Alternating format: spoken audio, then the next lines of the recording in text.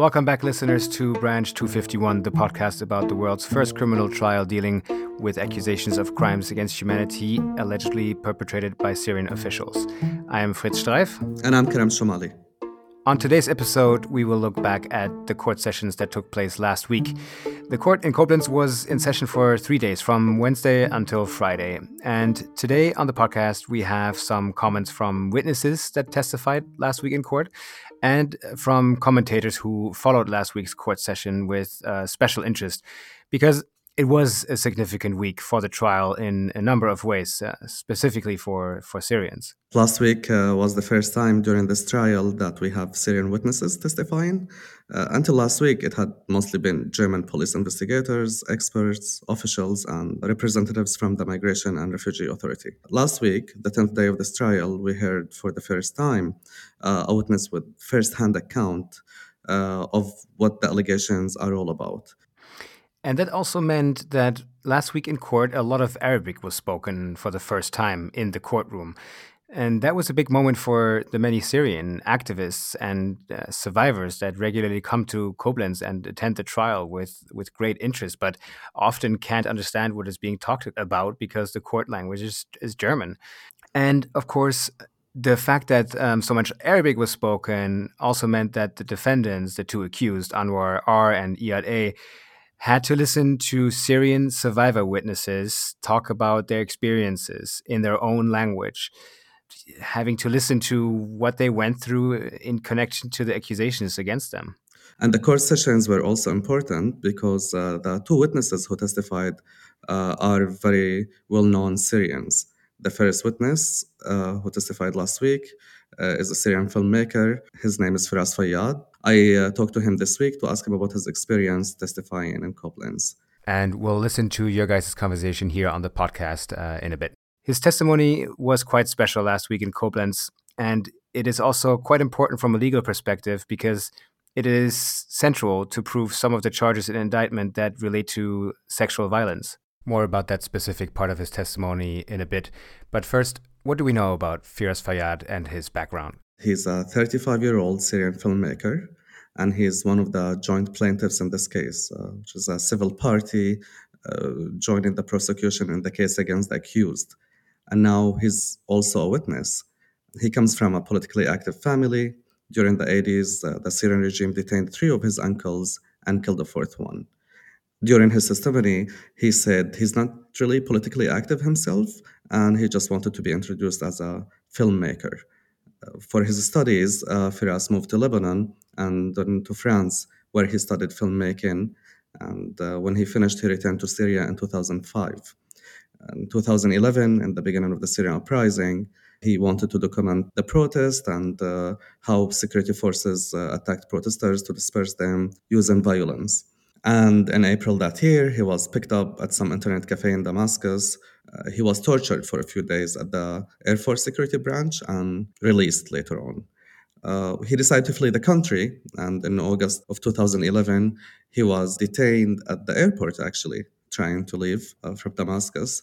And here comes his first interaction experience with Branch 251, Al-Khatib branch. In his testimony, he described the conditions of the imprisonment and torture, things he had to go through. And eventually, after he was released, he managed to leave to Turkey.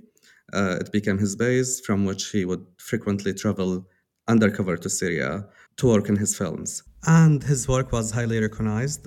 He was nominated twice for the Oscars in the Best Documentary Feature category for his 2018 The Last Man in Aleppo and 2020 The Cave documentary. We will be linking to his work in our show notes. Those who are interested should definitely check it out. And so now, because he was detained in Branch 251 during the time frame of the indictment, 2011, he was called as a witness in this trial. And it was not really easy. It was not an easy task at all. It's not easy for anyone who survived the gruesome things that happened at the branch. But for Firas, there was this additional component. He was unfortunately raped while at the branch as part of his torture. He testified that when he arrived at Branch 251, he experienced what he referred to as the welcome party. And we did discuss this wicked ritual in one of our episodes, Hell on Earth. That's also what Firas Fayyad told the judges, the welcome party. But perhaps the most significant part of his testimony was his account of how he was raped at Branch 51. He told the judges in Koblenz that on more than one occasion and during the torture sessions, that his interrogators and torturers would insert a stick into his anus. Obviously, this was very uncomfortable for him to talk about. Yeah, and the judge actually asked him multiple times how that happened, how this act occurred. She did apologize to him, acknowledging the very sensitive and personal nature of this kind of topic. But she said she needed to know exactly whether the object that was used in this act had entered his body. It was one of those moments where technical legal elements that are necessary to prove an allegation meet the very, very personal and painful experience of a victim. So she asked him, "Did you feel the stick inside of you?" And Firas said, "Yes, once. They pushed it inside me." He said he needed to get surgery in Turkey due to the injuries that resulted from that experience. Yeah, and on this, we spoke to someone about this important part of his testimony, just to better understand the significance of it. We spoke to Alexandra Lily Cather, who is a legal advisor at the European Center for Constitutional and Human Rights, or ECCHR. She works there on international crimes and universal jurisdiction cases. She has been focusing lately a lot on crimes of sexual violence in her work. And here is the conversation that Fritz had with her. Hi, Fritz. How are you? Hi, Lily. Good. How are you? I'm good. We were just wondering if you could say something about the significance of last week's survivor testimony in court. Particularly last week's testimonies, the only one that includes sort of incidents of sexual violence, and more specifically rape with an object, which was actually a very common form of violence that occurred in Assad's torture prisons. Sexual violence was such a powerful tool that the regime resorted to, both against women and men, in their attempt to violently oppress the political opposition in Syria. So we have not only rape with object, but also electrocution of genitals, forced abortion, forced nudity. So there's a whole array of crimes of sexual violence.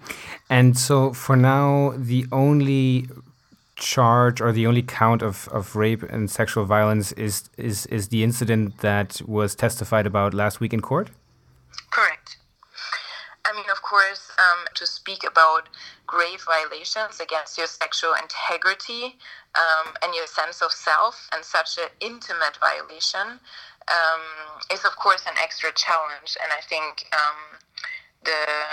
the witness did extremely well, also in response to quite specific questions that were asked by the presiding judge.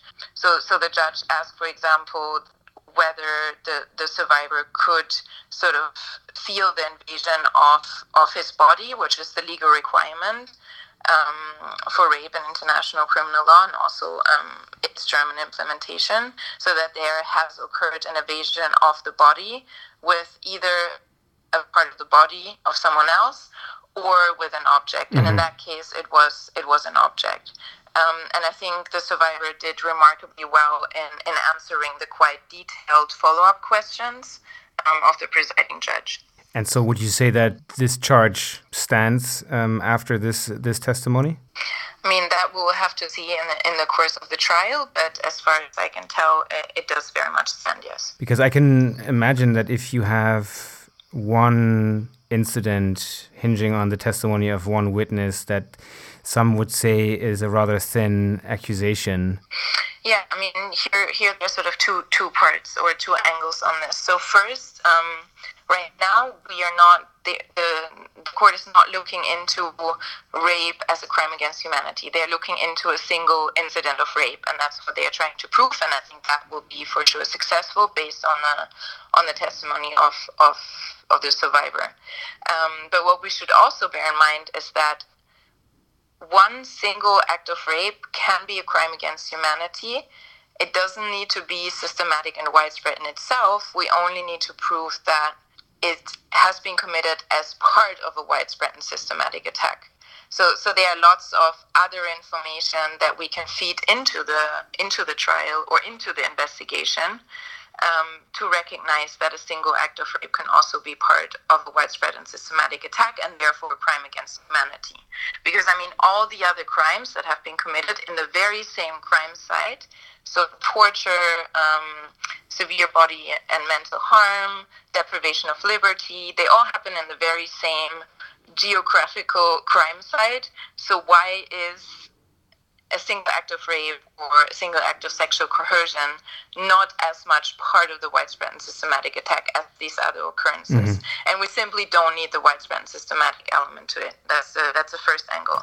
And I think the second is certainly that sexual gender-based violence is, of course, as old as mass atrocities themselves, but they are often perceived as either collateral damage, something that happens because other mass violence occurs, or as isolated incidents rather than crimes that have been committed with a certain political aim or another aim.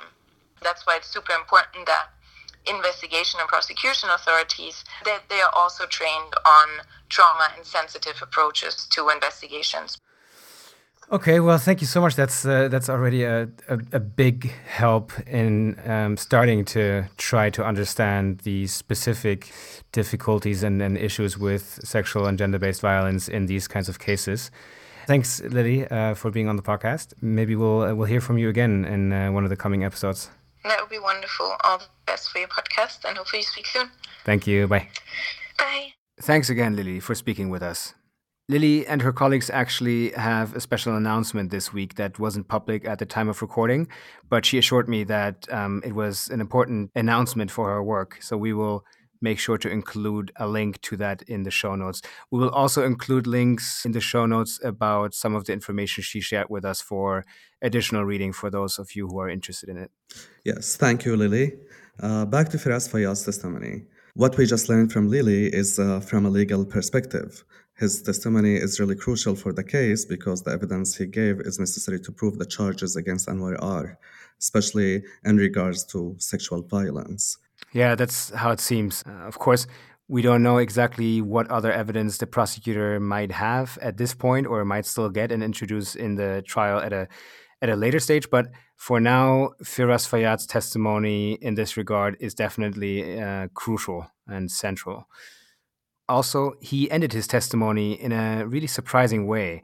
He told the court he would be ready to forgive Anwar R. if only he, Anwar R., would acknowledge that there was torture, that his experience, Firas Fayyad's experience, and the experience of so many others was real. But that is, I think, unlikely to happen after what we heard from Anwar R. a few weeks ago in his statement that his lawyers read out, where he just flat out denied all charges and rejected all accusations. And about that, I talked to Firas Fayyad just to ask him how he looks back at his testimony, his experience at court. I started by asking him how it was for him to be face-to-face with the accused in court, with Anwar R. I'm not a person coming to revenge because I'm not a person of revenge. I'm a person who was going to the street for a reason. When I handled my camera and went to film in front of me everything that was fighting for a goal, for a reason, not just for me, just for the next generation, for many Syrians who was in the same level, who was fighting for freedom of expression and for our dignity. So it's not about him exactly. He's a small fish in a bigger system. He should live with that, and he has to understand it, how much is it painful for every single person, because we are not number. And for them, this is why they are all the time just cursing over us, because for them, we are just a number. We are coming to them as a number. I told him to tell the truth. That there is millions of Syrians know this is truth. It's not just a personal story for me as a Firas Fayyad. And I couldn't help but tell him how brave it is just to step forward and tell the story about the sexual violence he unfortunately had to experience at Branch 251. It lived with me for a long time. I didn't even talk to this for my family about the sexual violence, assault that happened with me, the rape and the harassment. I've been keeping that for myself. The thing here is also that I want to tell from my personal experience. I came with that after a long time living with this pain inside me and inside my mind, and feel to release this pain and to free myself, I have to talk about it. All of this is like a kind of shameful things that used against the survival and somehow to silence them. And I don't want to let anyone to silence me. Thank you for speaking on the podcast. We really appreciate it.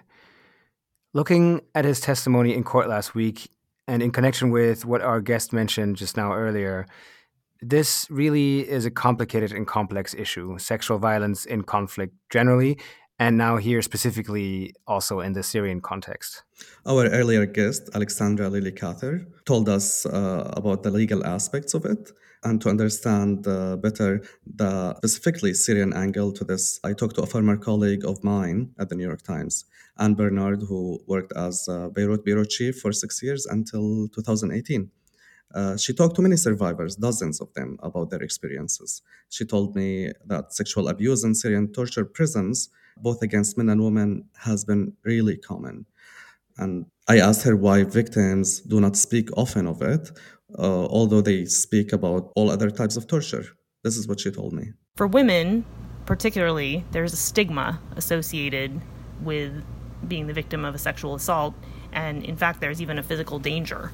In traditionally conservative religious societies in Syria, it's considered a dishonor on the family if any woman is raped or sexually assaulted in the family, and sometimes male relatives have even killed such women in so-called honor killings. This had a chilling effect on the participation of women in the peaceful protest movement, because sometimes even the fact of having been in prison led to an assumption that someone had been sexually assaulted, even if she hadn't been. There are documented cases of women enduring sexual assault as part of their torture and then being killed by their own family. This doesn't apply to all families. There were some families that later changed their view about the stigma because they saw that the government was weaponizing it against the people.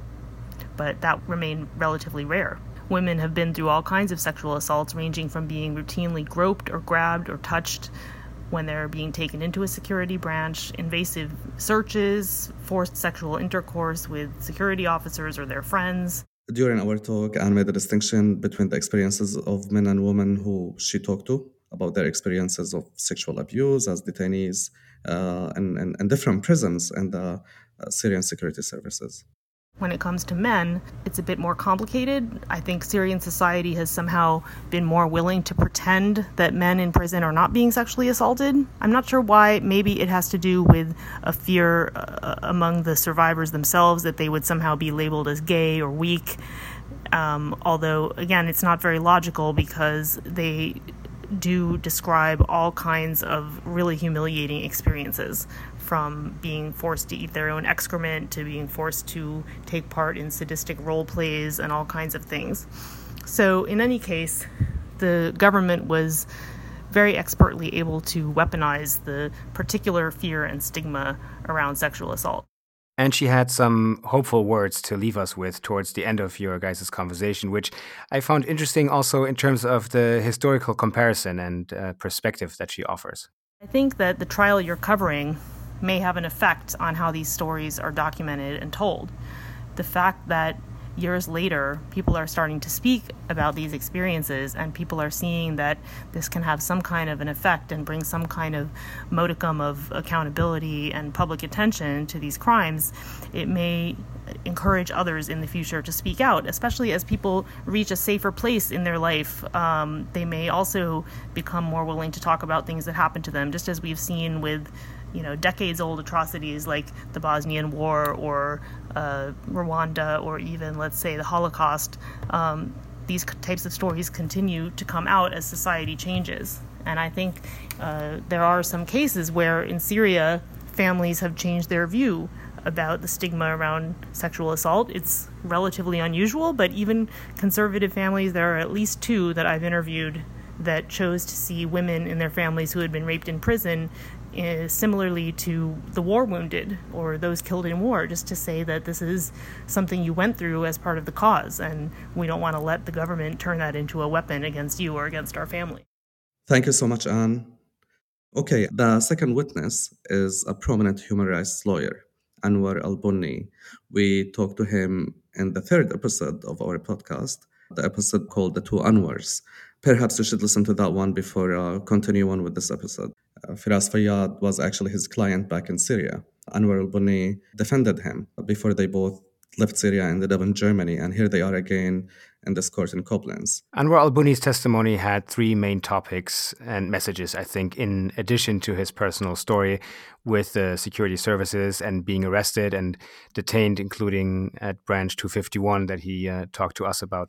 Firstly, from the people we talked to who were in court last week, we understand that Anwar Al-Bunni made a few statements during his testimony about the wider importance of this trial.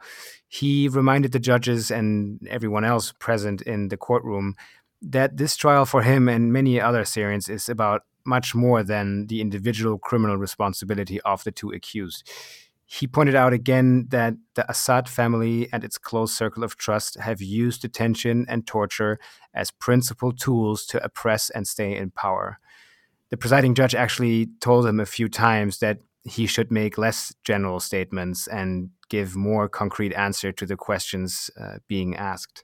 And I get it. I mean, I remember when he told us that passionately he's been waiting for this moment all of his life. The guy has been working on such cases for decades, and now there is finally some justice in the making, and he's part of it.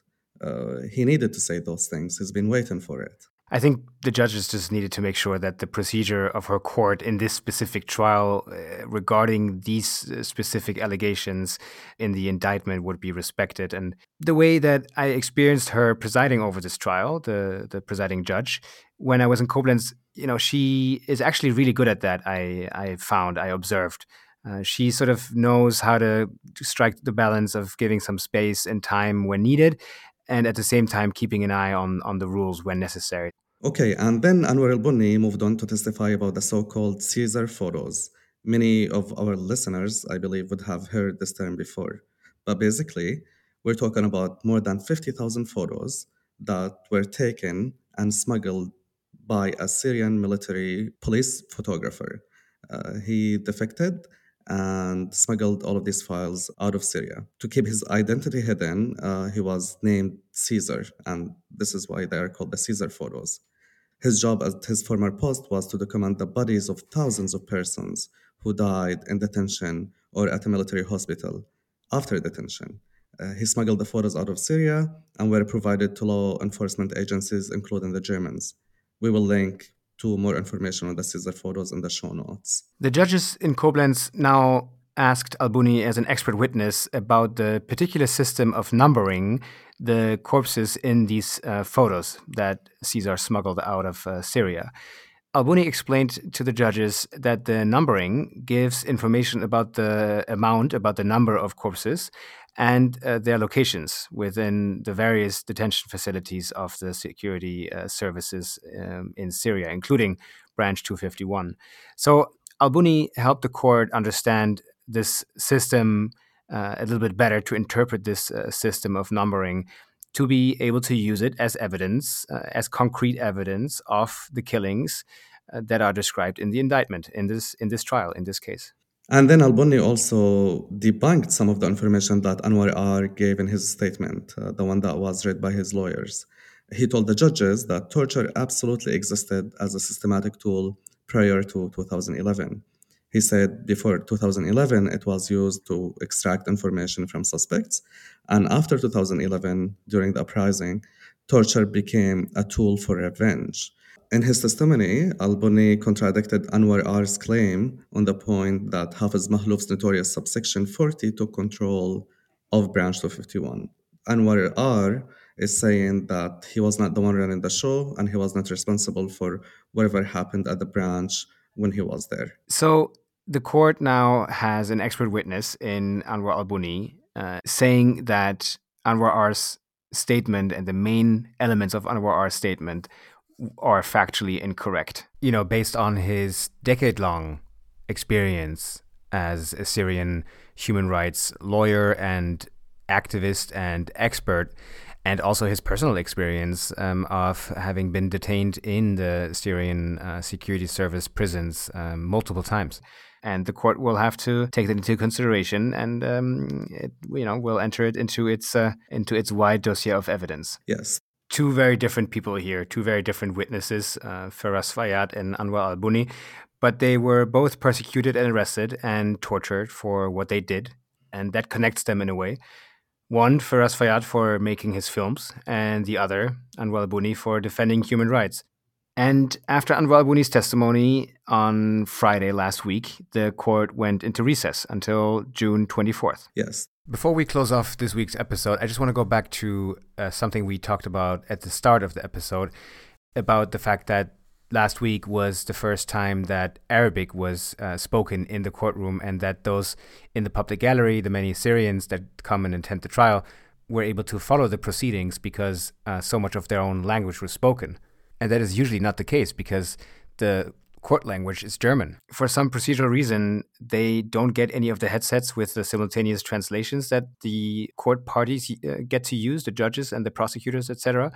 And that is kind of strange, I find, and I still don't really understand why those are not given to the public gallery as well. Because when I was there, I saw there was plenty of additional headsets lying around. But there are some procedural reasons for this, that people in the public gallery cannot use those. Some victims' organizations are now pushing for changing that, and I think that would be really great for the Syrians that come to the courtroom to follow the proceedings. And that brings us to the end of today's episode, of today's court update. Fritz, what are we doing next week? Next week, we will use the time without court to dedicate a whole episode to survivors.